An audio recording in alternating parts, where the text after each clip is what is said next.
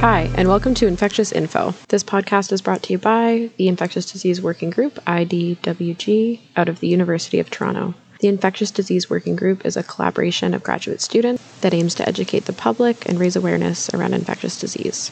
You can follow us on social media at Infectious Info on Instagram and Twitter. And if you like what you hear, subscribe to this podcast and share your thoughts with us on social media. Thanks for listening. Hi, folks, and thanks so much for listening to this bonus episode of the IDWG podcast. My name is Kelty Hamilton, and I'll be your host this week as I interview Dr. Ben Chan. Dr. Ben Chan has been an amazing advocate for vaccine efficacy on social media, and I'm really excited to kind of talk with him about the AstraZeneca vaccine, as well as his experience working frontline as a physician during the pandemic. This episode of IDWG was produced and edited by Andrew Oliphant from Ryerson University. Before we get into this week's episode, we did want to make everyone aware of all of the different vaccines that have been approved for use in Canada, as well as their efficacy and other information. My colleague in IDWG, Kira Morrison, is going to tell us a little bit more. Canada has approved 4 different vaccines as of March 31st, 2021. The Pfizer vaccine and the Moderna vaccine were approved by Health Canada in December 2020. They are 2-dose vaccines and require storage at freezer temperatures. The Pfizer vaccine has shown 95% effectiveness, and the Moderna vaccine has shown 94% effectiveness at preventing COVID-19 symptoms in infected individuals. Johnson & Johnson produced a 3rd vaccine that has been approved by Canada. It is a 1-shot vaccine and requires storage at refrigerator temperatures. It has shown a 66% effectiveness at preventing COVID-19 symptoms in infected individuals. AstraZeneca is the 4th approved vaccine. It is a 2-dose vaccine as well and has shown between 62 and 70% effectiveness at preventing COVID-19 symptoms.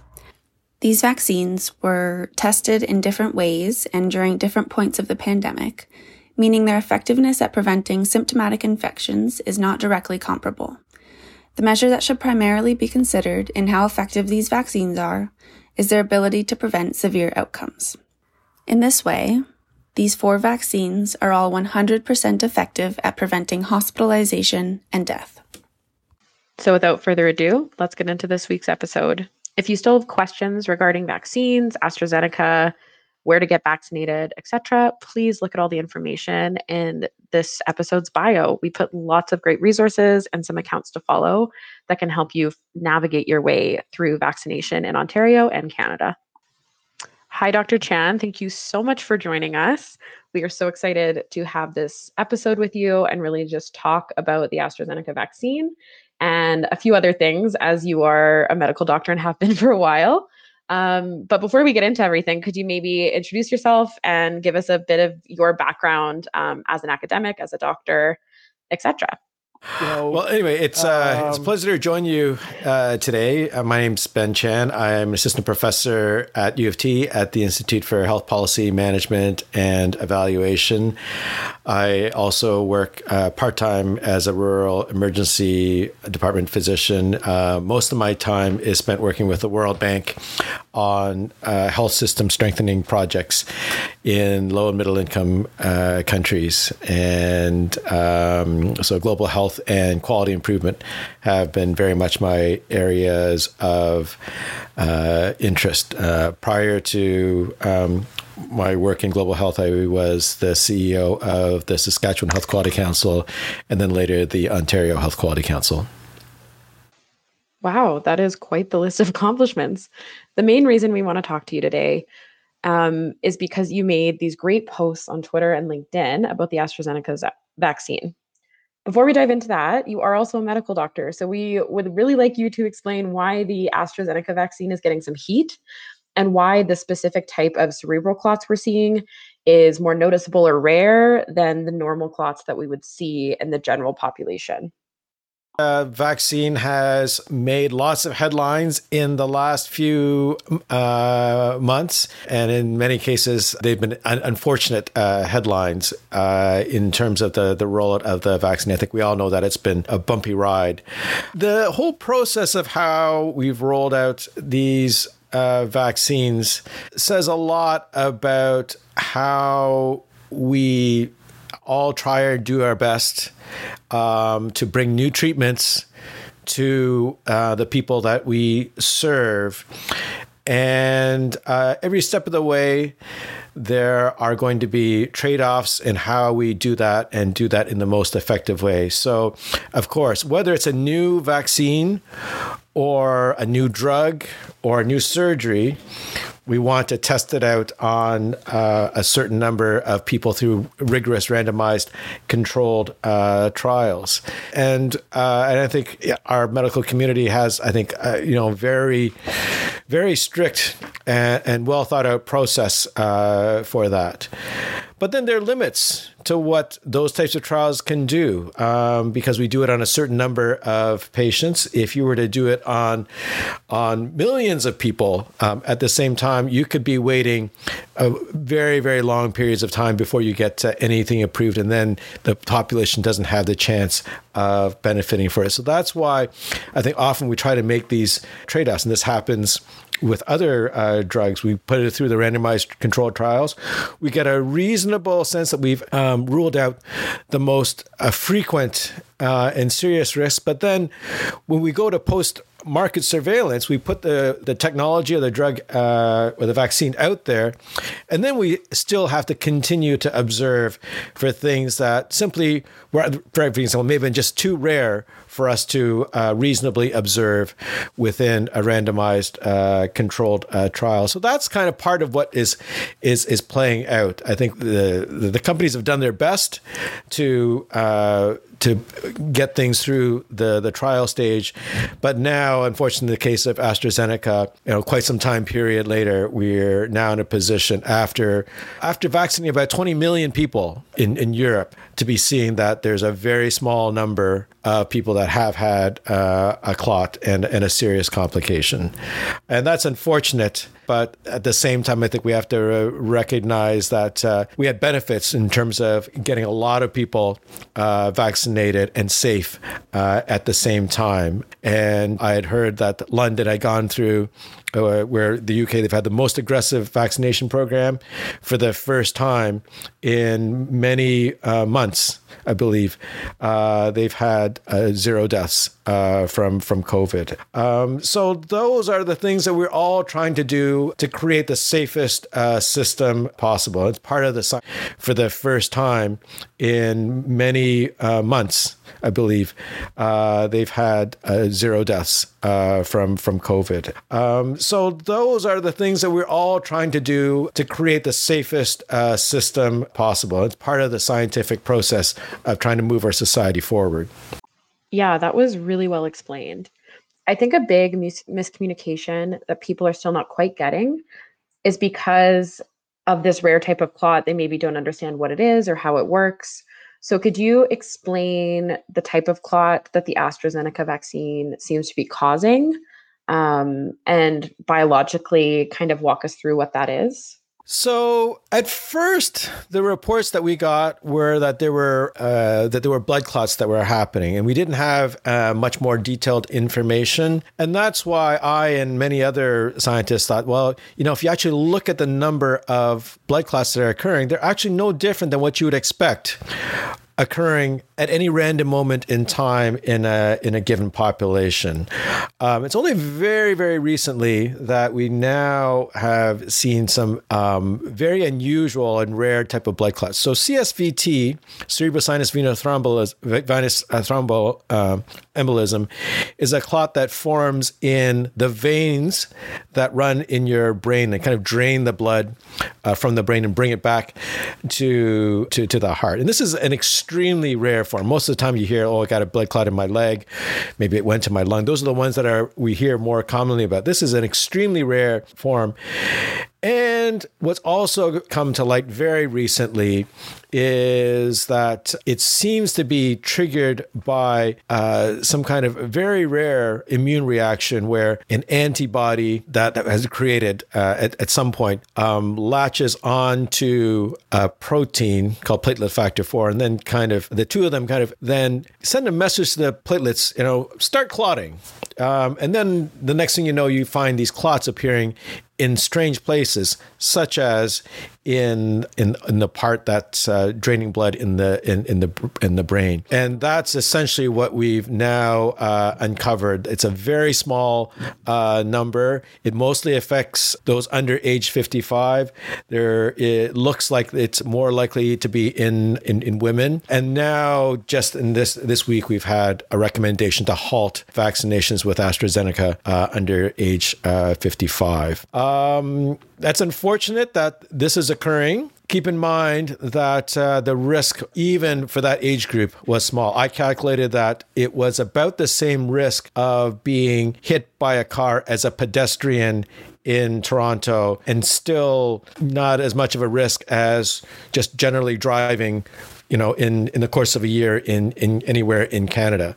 That's the kind of level of risk that we are talking about. So if it's any consolation to the public, our public health experts, our National Advisory Committee on Immunizations, is doing everything that I think it's doing everything it can to keep people safe and not dismissing even these types of rare risks out of hand. They're taking them all seriously. Yeah, and I think maybe because people are witnessing the scientific process unfold, it's probably really frustrating and confusing for them. Because normally what people aren't aware of is that these vaccine trials happen over multiple years, kind of behind closed doors. And if this rare clotting event was seen previously, like prior to a pandemic, it would have shut down a trial, they would have investigated, and then maybe continued or not continued the trial. But it wouldn't be global news every day. And I think that makes it even harder for scientists and people that are in, epidemiology and public health to really communicate the safety and efficacy of these vaccines, especially because it's human nature to want certainty when it comes to medical decisions. Yeah. So, yeah, I think we are watching the scientific process unfold, and I can sympathize that it's difficult for people that may not have been exposed. I mean, I think as human beings, we all like to have a certain degree of certainty.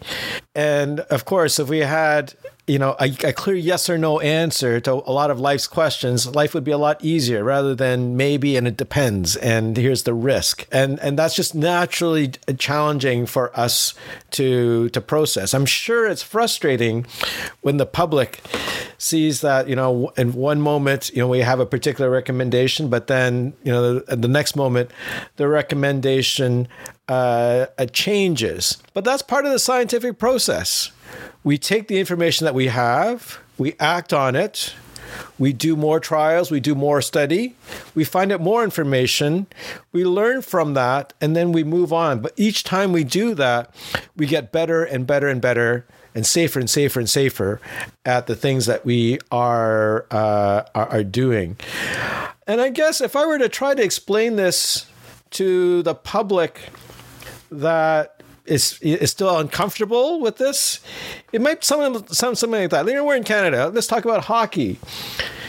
If you were a hockey coach and you had a goalie on net, I mean, you look at their stats and you say, oh, this guy's got a great, goals against average. I'm going to put him in. But you can observe that goalie over time. And at some point they're going to have they may have a bad streak, or they may, other players have figured out their style and they're getting lots of goals. At some point, you're going to take that information and you're going to pull the goalie. You're going to put somebody else in net.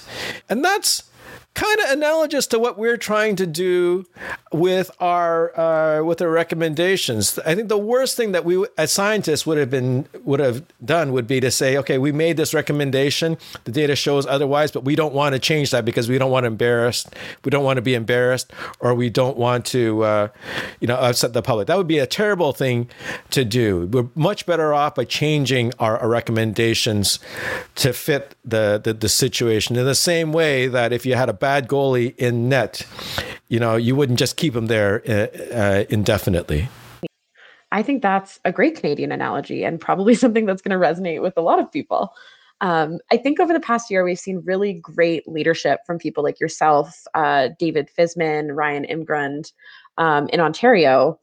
Just these really big, powerful voices in the media that are being vulnerable. And you guys are crunching the numbers and you give us the information as it is when it happens. But, if something changes 2 weeks later, you aren't afraid to say, hey, this isn't right anymore. The data's changed. My opinion has changed. And this is what I think moving forward. I think it's been a really crazy year for people in the public eye that way. It is crazy, and I think we all struggle with that. And I do have this crazy hope, and I hope I'm not too optimistic, but I do hope that the more we explain our thinking behind, recommendations, the more that we let people know that, this is really, really, really complicated. There's like 15, there's not a 15, there's hundreds of different things to consider and balance as they're trying to make the right recommendations. And we're all carefully thinking about this. And, that might change. I hope it's not a naive hope, but my hope is that this will be one way to build a greater degree of trust between the scientific community and the public. With my last Twitter post, I did do something that was a bit of an experiment. I made a point of responding to every single comment on LinkedIn or Twitter that people had sent to me, regardless of their position or title, or where they're from. If they had the courtesy of reading what I had to say, then they deserved a personalized response. Some of them were quite sharp comments, to say the least. Some of them used profound language, and I told them, I'll reply to it if you take that, that swear word out. And they actually did.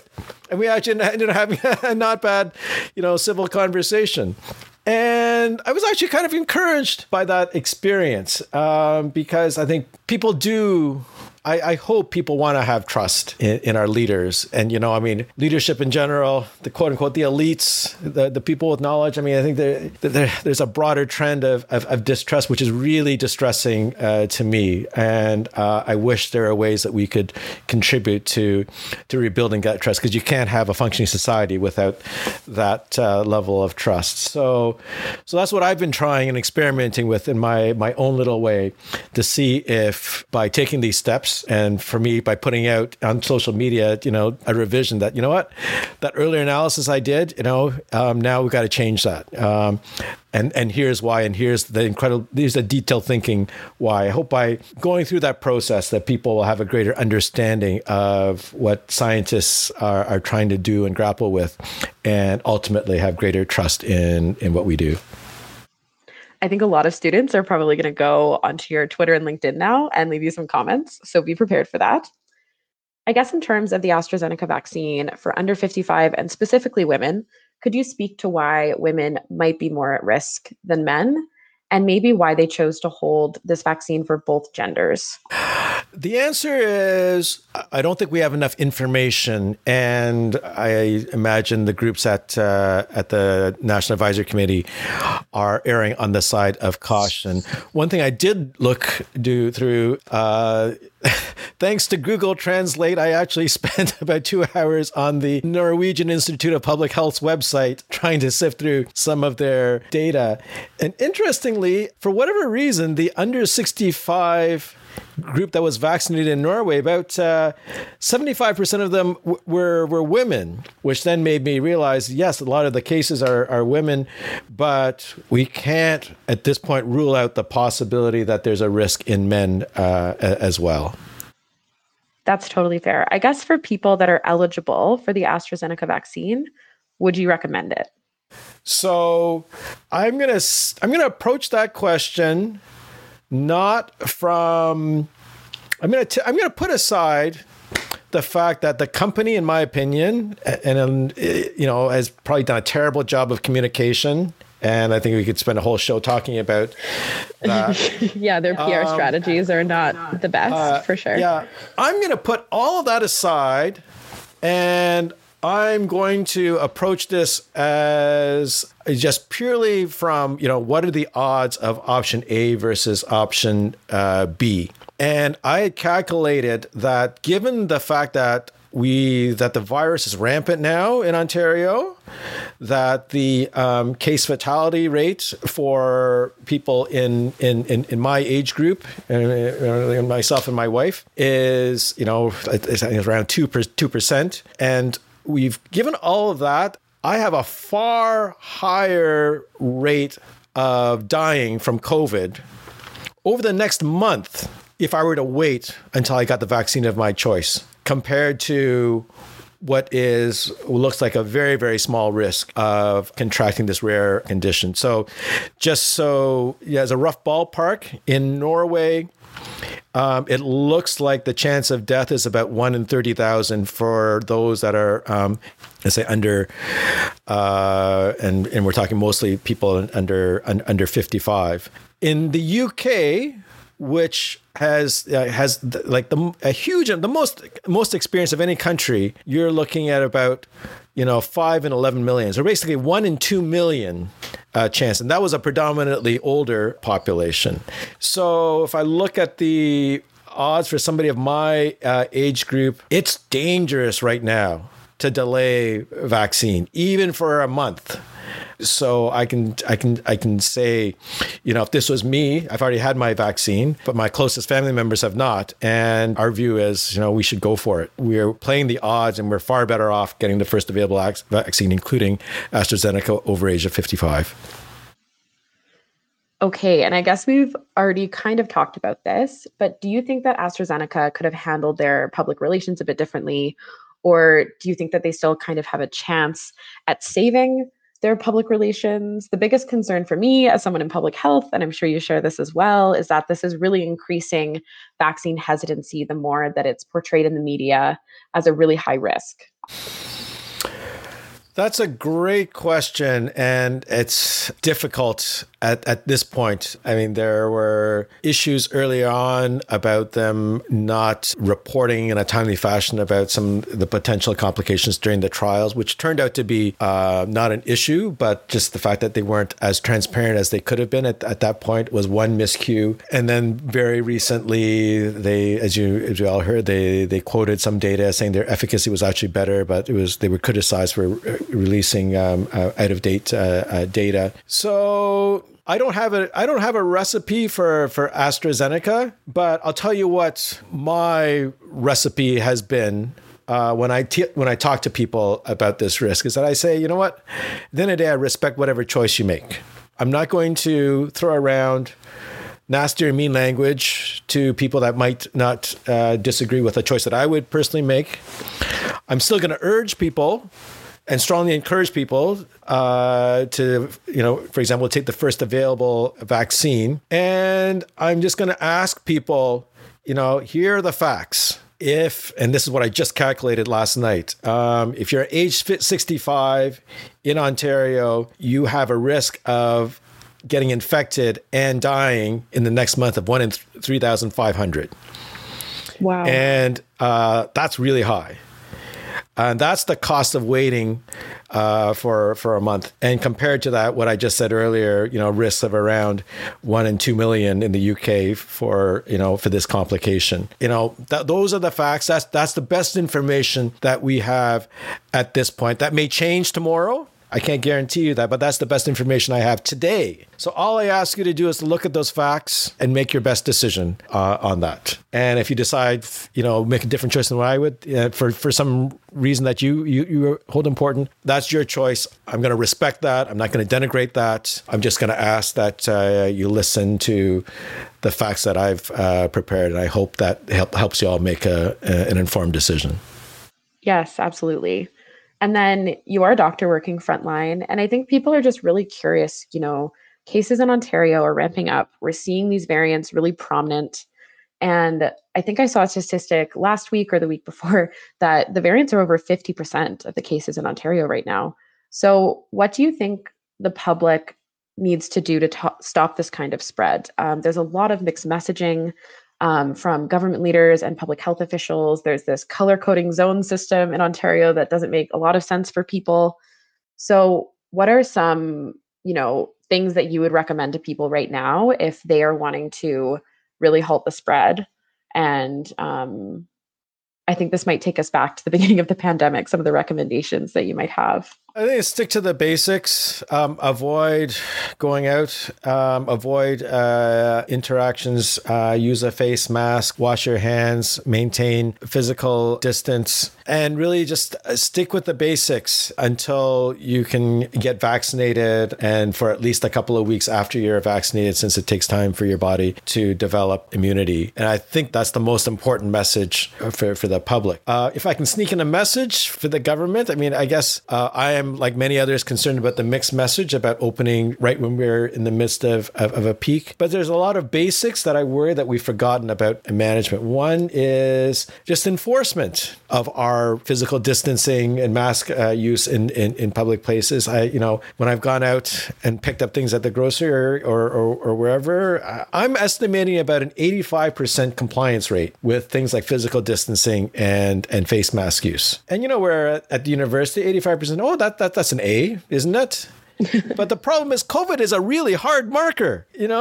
That's just not good enough. Flip it around. It's a 15% error rate. And that's enough for the virus to go to town on us. And other things like our quarantine measures after being out of the country 3 days. Well, I'm sorry, but the peak 50% of the cases don't declare themselves until day 5. So why 3 days? So there's all kinds of things where basics of how we manage, contact tracing, lab testing, and making sure we have a super fast turnaround, and enforcement of these things. These are all things that we've clearly not done a good enough job, and could have prevented us from getting to where we are. And it's not too late to start doing a better job at all those things. Absolutely. And I think a big sentiment around people in my age group right now is just exhaustion with this pandemic. The burnout that we are experiencing is unprecedented. As you know, everything's unprecedented over the past year, but it's really tiring. And we had the anniversary a couple weeks ago, and this third wave in Canada is really brutal. So an analogy that I use for this kind of burnout, and just something that helps me think clearer when I get really fed up with public health measures, is I think everyone's had that moment in the past couple weeks of just wanting it to kind of be over.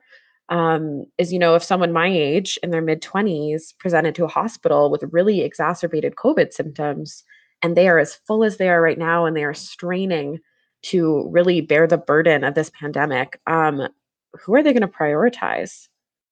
Are they going to prioritize someone who's 70 plus, or look at someone who's 29 with a long life ahead of them? And from my understanding, we are getting to that point in our hospitals where these conversations are happening. And I don't think there's enough media coverage around that, because that is enough to keep me home. Knowing that information, and knowing that if I got COVID and I got sick, I would take life-saving care from someone older than me just because of my age.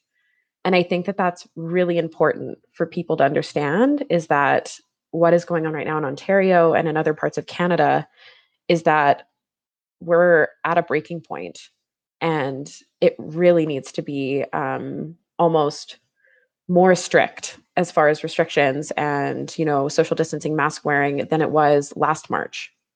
It is terrifying. That was the conversation we were having a year ago. And I was involved in one project. We were working with some engineering colleagues that were trying to develop a very simple ventilator that could be assembled within a week on short notice in case we ever did hit surge. If the surge led to our using up all of our ventilators. I hope we never get to that point. But from what I understand, I think we're going to have to start preparing about the possibility of questions like that. I do hope that, now that we're having these types of conversations, that will encourage all of us, the general public, to be much more vigilant, and that we can prevent ourselves from getting to that position. One of the things that I worry about just as much is that it'd be terrible for us to displace, once again, like we did last year, all the patients that need urgent surgery.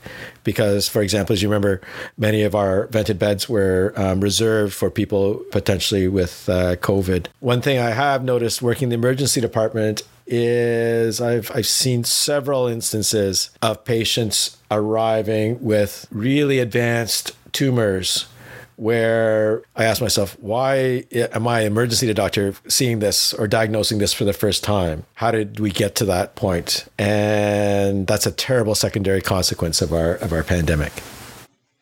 Yeah, I think that's something that is often pushed to the back burner is that other health crises are still happening in a pandemic. It's not just about the capacity for COVID in these hospitals, it's about capacity for chemotherapy, capacity for emergency surgeries, or even scheduled surgeries. Like people have really been putting off elective surgeries for a long time because of COVID.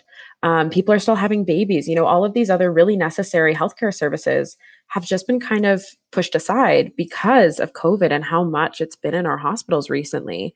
And that's a huge stress on our healthcare system. Yeah, and there's a stress on our health system, and even and things like our mental health supports or other social supports. I mean, I've had instances where things like shelters or other other places in some areas were closed, and then I'm left as a doctor. How am I going to help this person? I don't even know where to refer this person now, and we spend time scrambling to try to find a solution. So I've seen situations like that as well. And I mean, that's a tough one. I mean, yet I guess the positive thing, there are certainly certain things that we used to do in medicine, which could have easily been done online, and we never got around to doing that. So there's an upside with that is that now the idea of having a quick check-in with your doctor where you don't need to be seen physically can happen. So that's a positive benefit. But as you say, there are still situations where you really do need to be with somebody face to face in order to help them or figure out what's going on.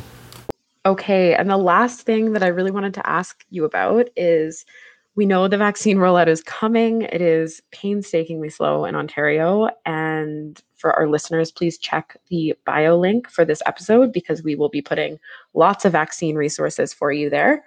But when do you see vaccinations really kind of getting to the point that we have, let's say, 50% of the population vaccinated?